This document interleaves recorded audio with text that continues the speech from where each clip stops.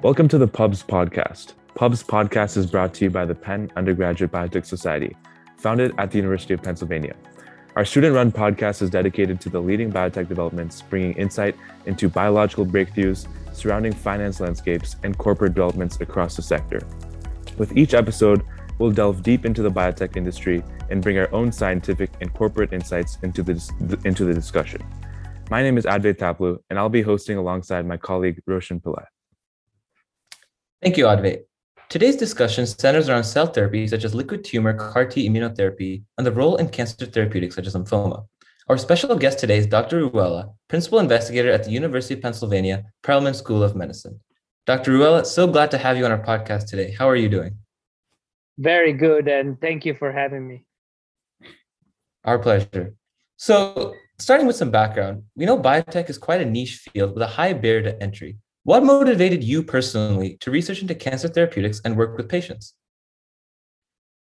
I studied many years ago, right? When I decided to get into medical school. Of course, I wasn't sure at the beginning exactly what I would have been doing, but the idea to have a profession where you can do science, but you actually can also help patients seems to be very attractive to me. So that's basically what brought me to start medical school. And then step by step, I got fascinated with research.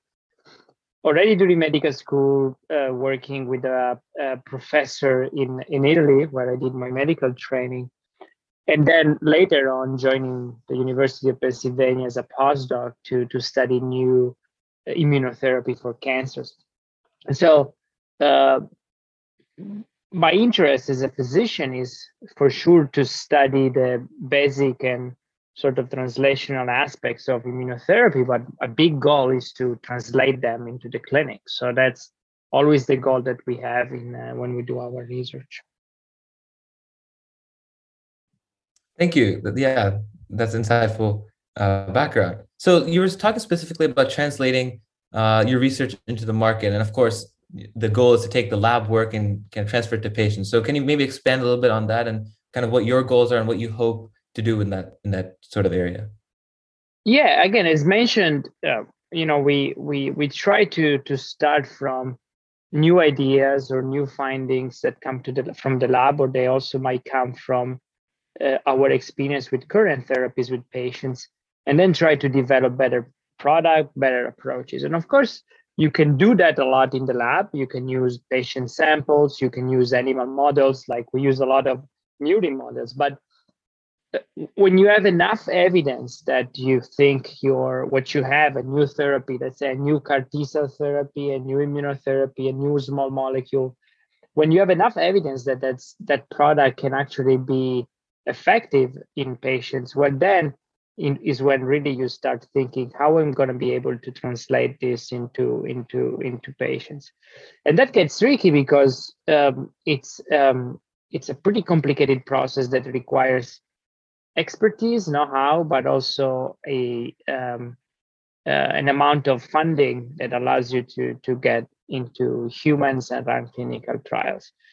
And the good thing about working at the University of Pennsylvania is that actually there is an infrastructure that helps you through this process. So sometimes, one way could be you can partner with the industry, with some pharmaceutical company, and develop the product with them. Another potential option is to do it as a purely academic effort. And so in that case, you need to have a lot of funding from the government, from foundation, and so on. What we recently decided to do is actually to start a biotech company called Victoria Biotherapeutics.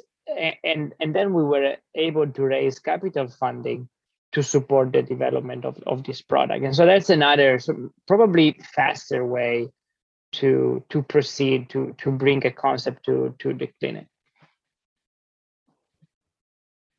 That's amazing. Yeah. So as you just recently mentioned, you started a biotech company, Victoria Therapeutics. Do you want to expand on that? Like, what do you guys hope to do? What are you targeting, etc.? Absolutely. So the idea to start Victoria came from the fact that we developed a platform to target a specific subset of cancer called T-cell lymphoma. So T-cell lymphomas are very aggressive lymphomas that unfortunately don't have very effective treatments. Just to give an example, in the last 10 years, there were only a couple of products that were approved for clinical use. So the prognosis is very poor. And so we thought, well, we really need to develop an immunotherapy for these patients. And so we developed a new concept to develop CAR T-cell for T-cell lymphoma.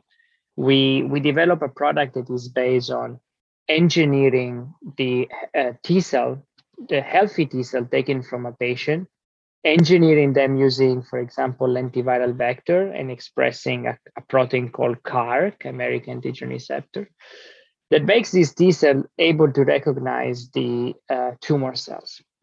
But we also discovered that if we use CRISPR-Cas9 to knock out a specific gene in this T cell called CD5, we can actually enhance the anti-tumor effect of this CAR T cell.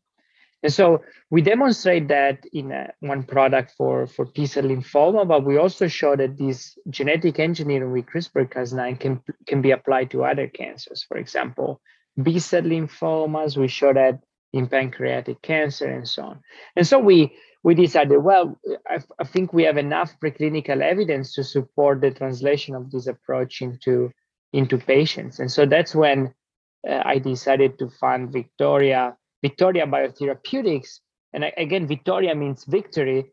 And also Victoria was one of the Roman goddess of victory. And so we thought that was a nice concept because it would sort of represent our effort to fight these type of cancers and reach victory, reach Victoria. And so I was lucky enough to work with Penn and with the Penn Center for Innovation and the Center for Cellular Immunotherapies, directed by Carl June here at Penn. And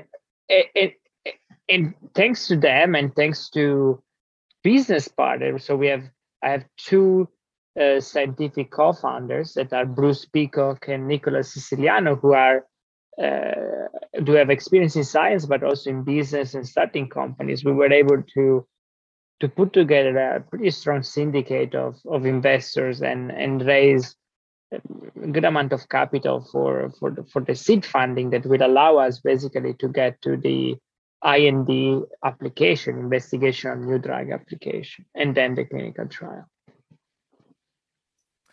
That sounds amazing. I think it's very interesting how you're able to take academic discoveries and then transition into, acquiring capital and moving along that structure.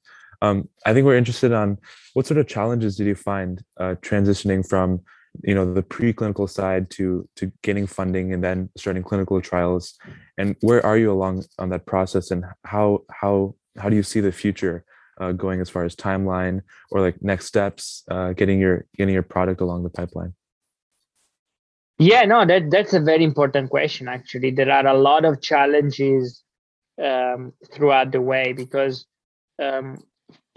what you have to do is to try to move sort of from a research grade type of data to a clinical grade, and the requirements are way more strict for the clinical grade as compared to research. So basically, you need to repeat many of your experiments with tracking every reagent that you do, every lot that you use, and make sure that you can write detailed reports on what you've done.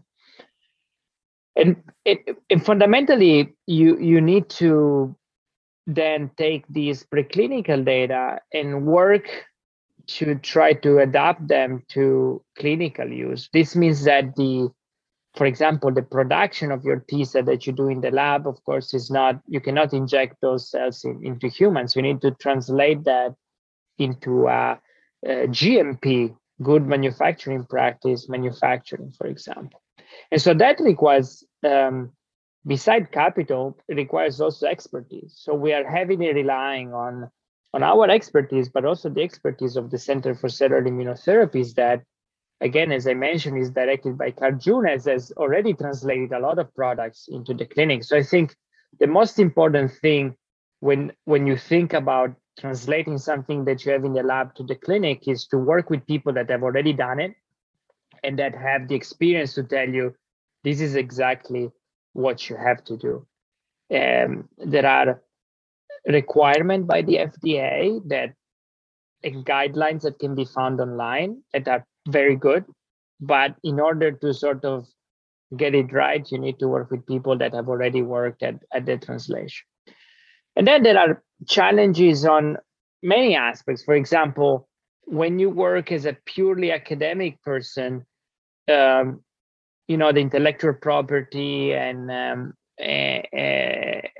all of that and license, etc., are easier. But because you work for Penn, and so there is no third party. When you start a biotech, obviously now there is a third party, and the biotech will have to find an agreement to license the IP, to license the know-how from Penn. And while Penn is pretty used to do that, it's still very challenging because it requires several months of negotiation to get the agreement right. And so for us, and for anyone starting a company at Penn, has been also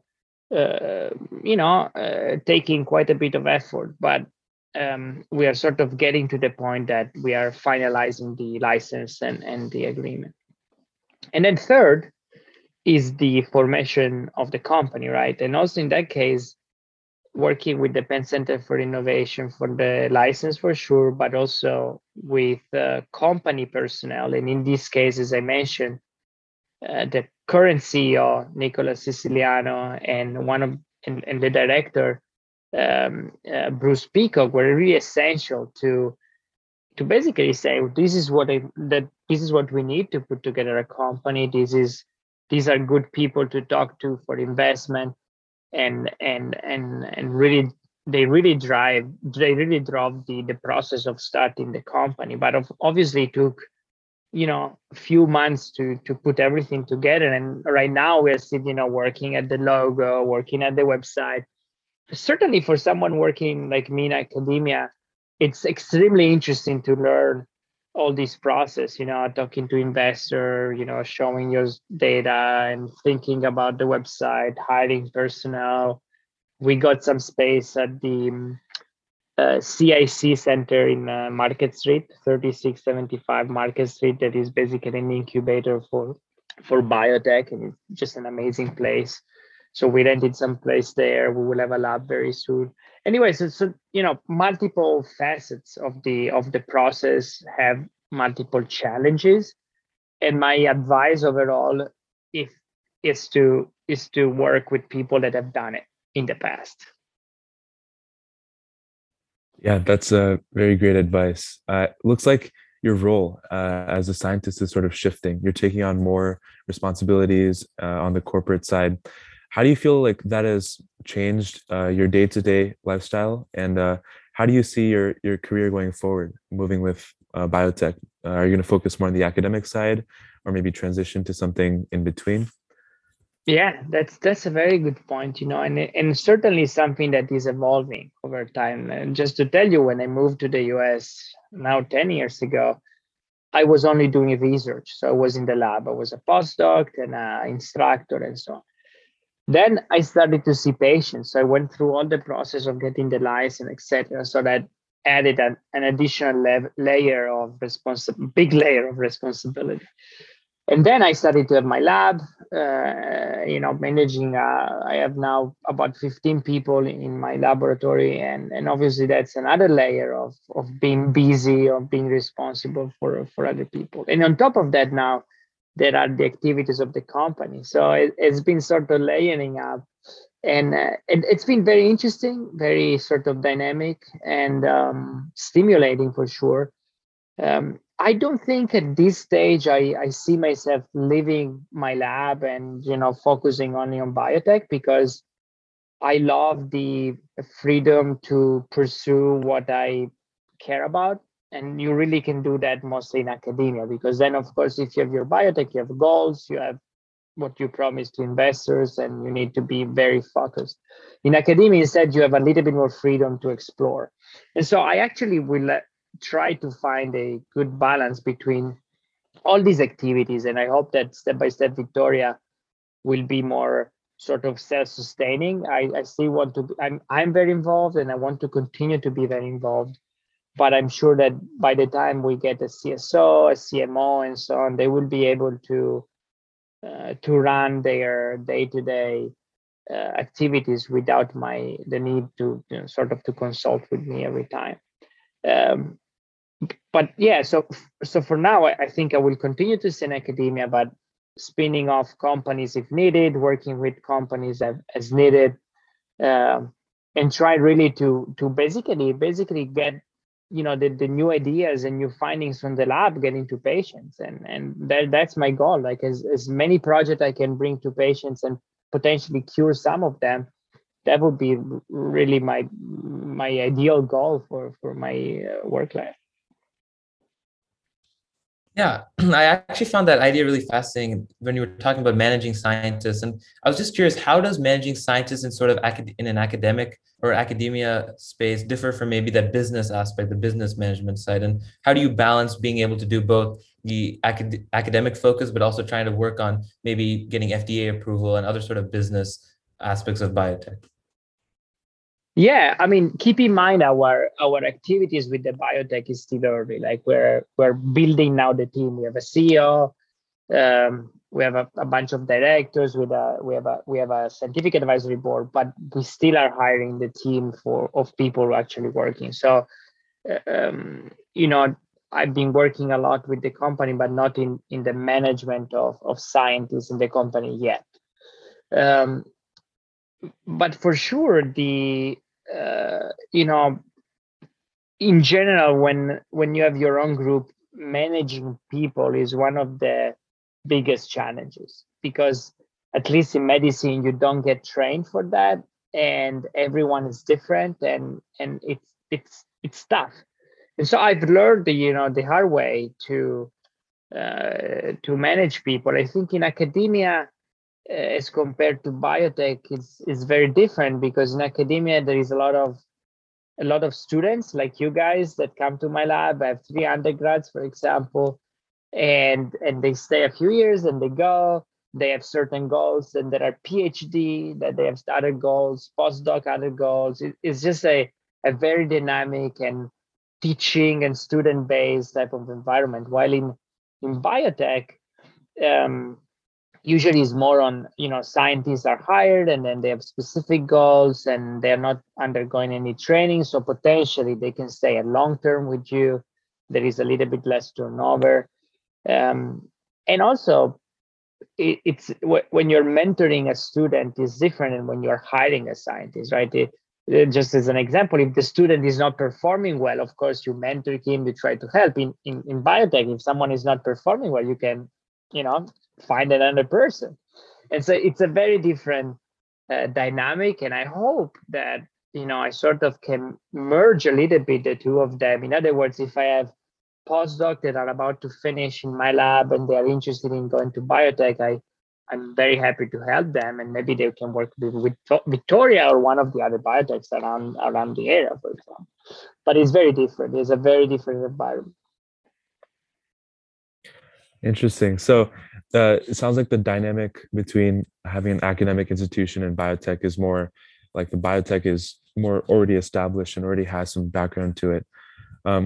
When transitioning to Victoria from Penn, did you feel like there was any red tape finding stakeholders with, switching from the academic side to spinning off?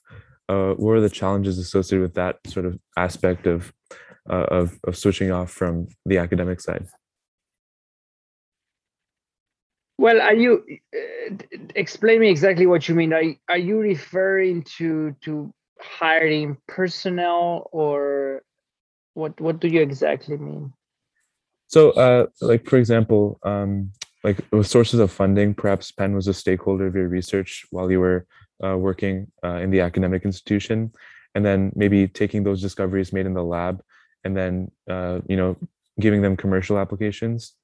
Were there any challenges as far as like bureaucratically trying to separate from Penn and form a corporation? Yeah, no, I mentioned some of these earlier, right? So the challenge is that when you have a third party, right? When you form a company, well, then now it's not you, Marco Ruella, professor at Penn. It's Marco Ruella, professor at Penn, but also scientific founder of a company. And so now Penn look at you as a third party, and obviously it's not automatic that everything is shared, everything is understood, and so it requires a lot of work to find agreements where all parties would benefit. And so from one side, working on the license agreement on the intellectual property that the company is getting. Second, looking at the know-how that you have and you want to transfer to the company. How is that working? You need to find a way. And then third is the work that you want to do at Penn for the company. And of course, that requires budgets, approval, and so on. And so all those things seem easy to sort of to list, but they are quite complicated because Penn has expectations, the company has expectation, and so on. And so as a PI, you find yourself sort of in between, right? And so you try to make things working, but it's a difficult role. And another difficult role is the conflict of interest, because now, and there is a whole process that I have been doing with Penn to say, look, I have this spin-off company, but I will separate that from my academic activities, and there should be a clear plan to manage a potential conflict of interest.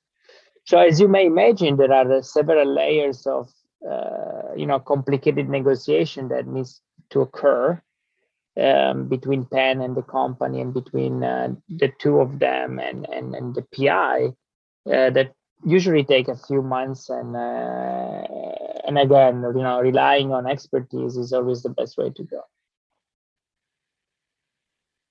Fascinating. Yeah, that definitely is some great advice. And I think that really speaks to a lot about how you can really spin out from an institution. And shifting back to your own research, your lab focuses on improving current CAR T therapies, such as preventing relapse and improving resistance. And so why did you choose to study that? And I guess maybe would you like to talk a little bit more about your work in that space? Yeah, sure. Thank you. I like the choice, as I mentioned, probably happened when I finished my clinical fellowship. So I was attending physician. I was still in Europe. This was like 2012.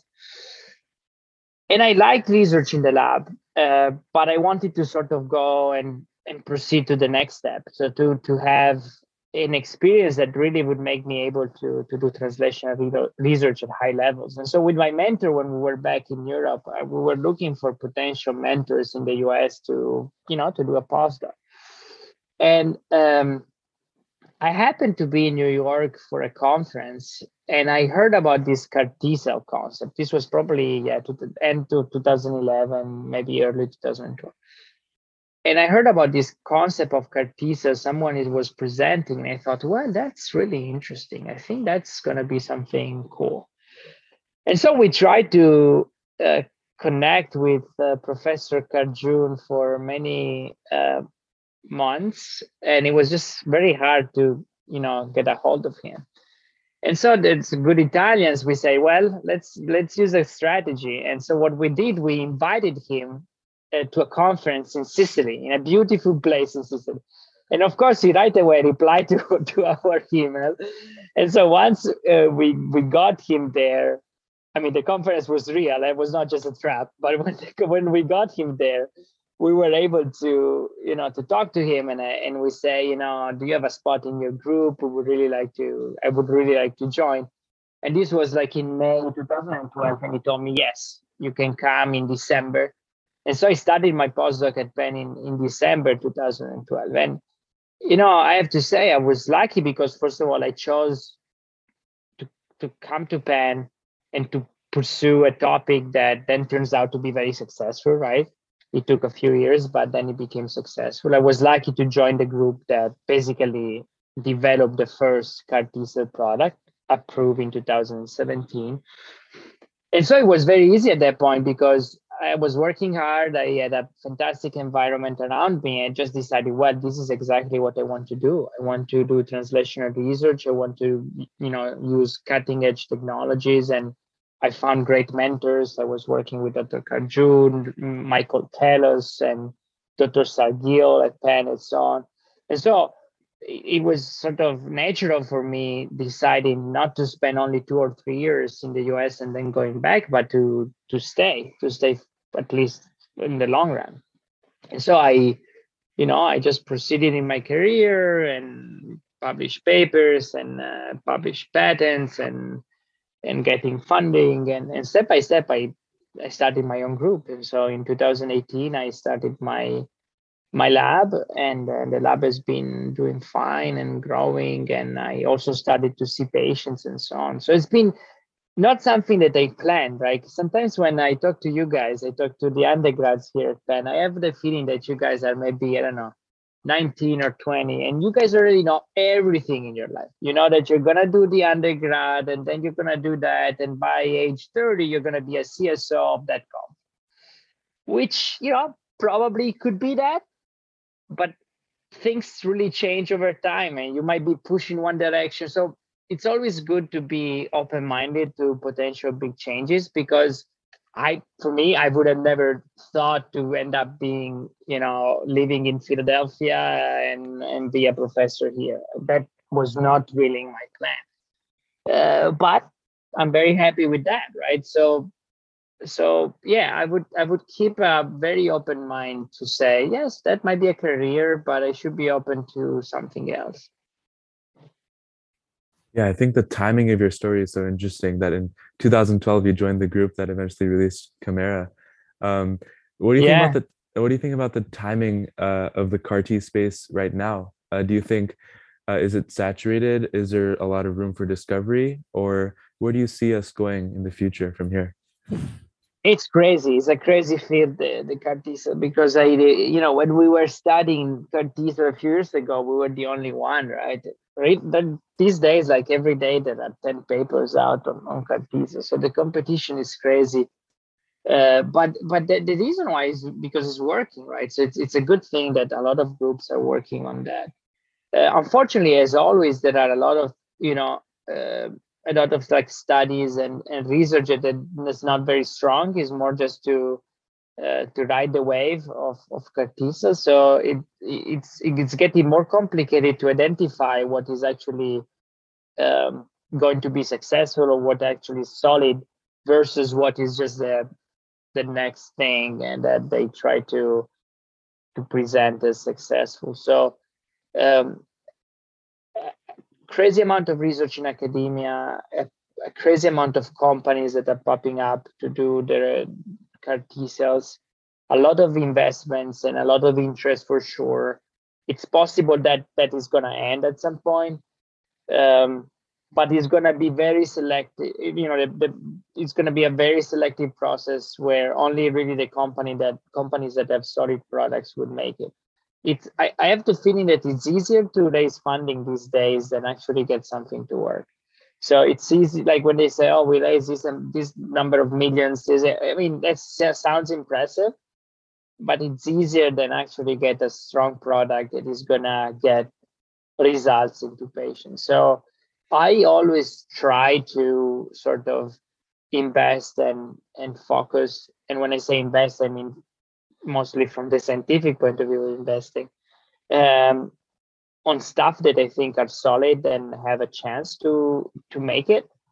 But I see a lot of groups and companies that are pursuing paths that I think is going to be very hard to make successful, but still they find a way to support their research. So there is a lot of excitement. And it always happens when there is a lot of excitement,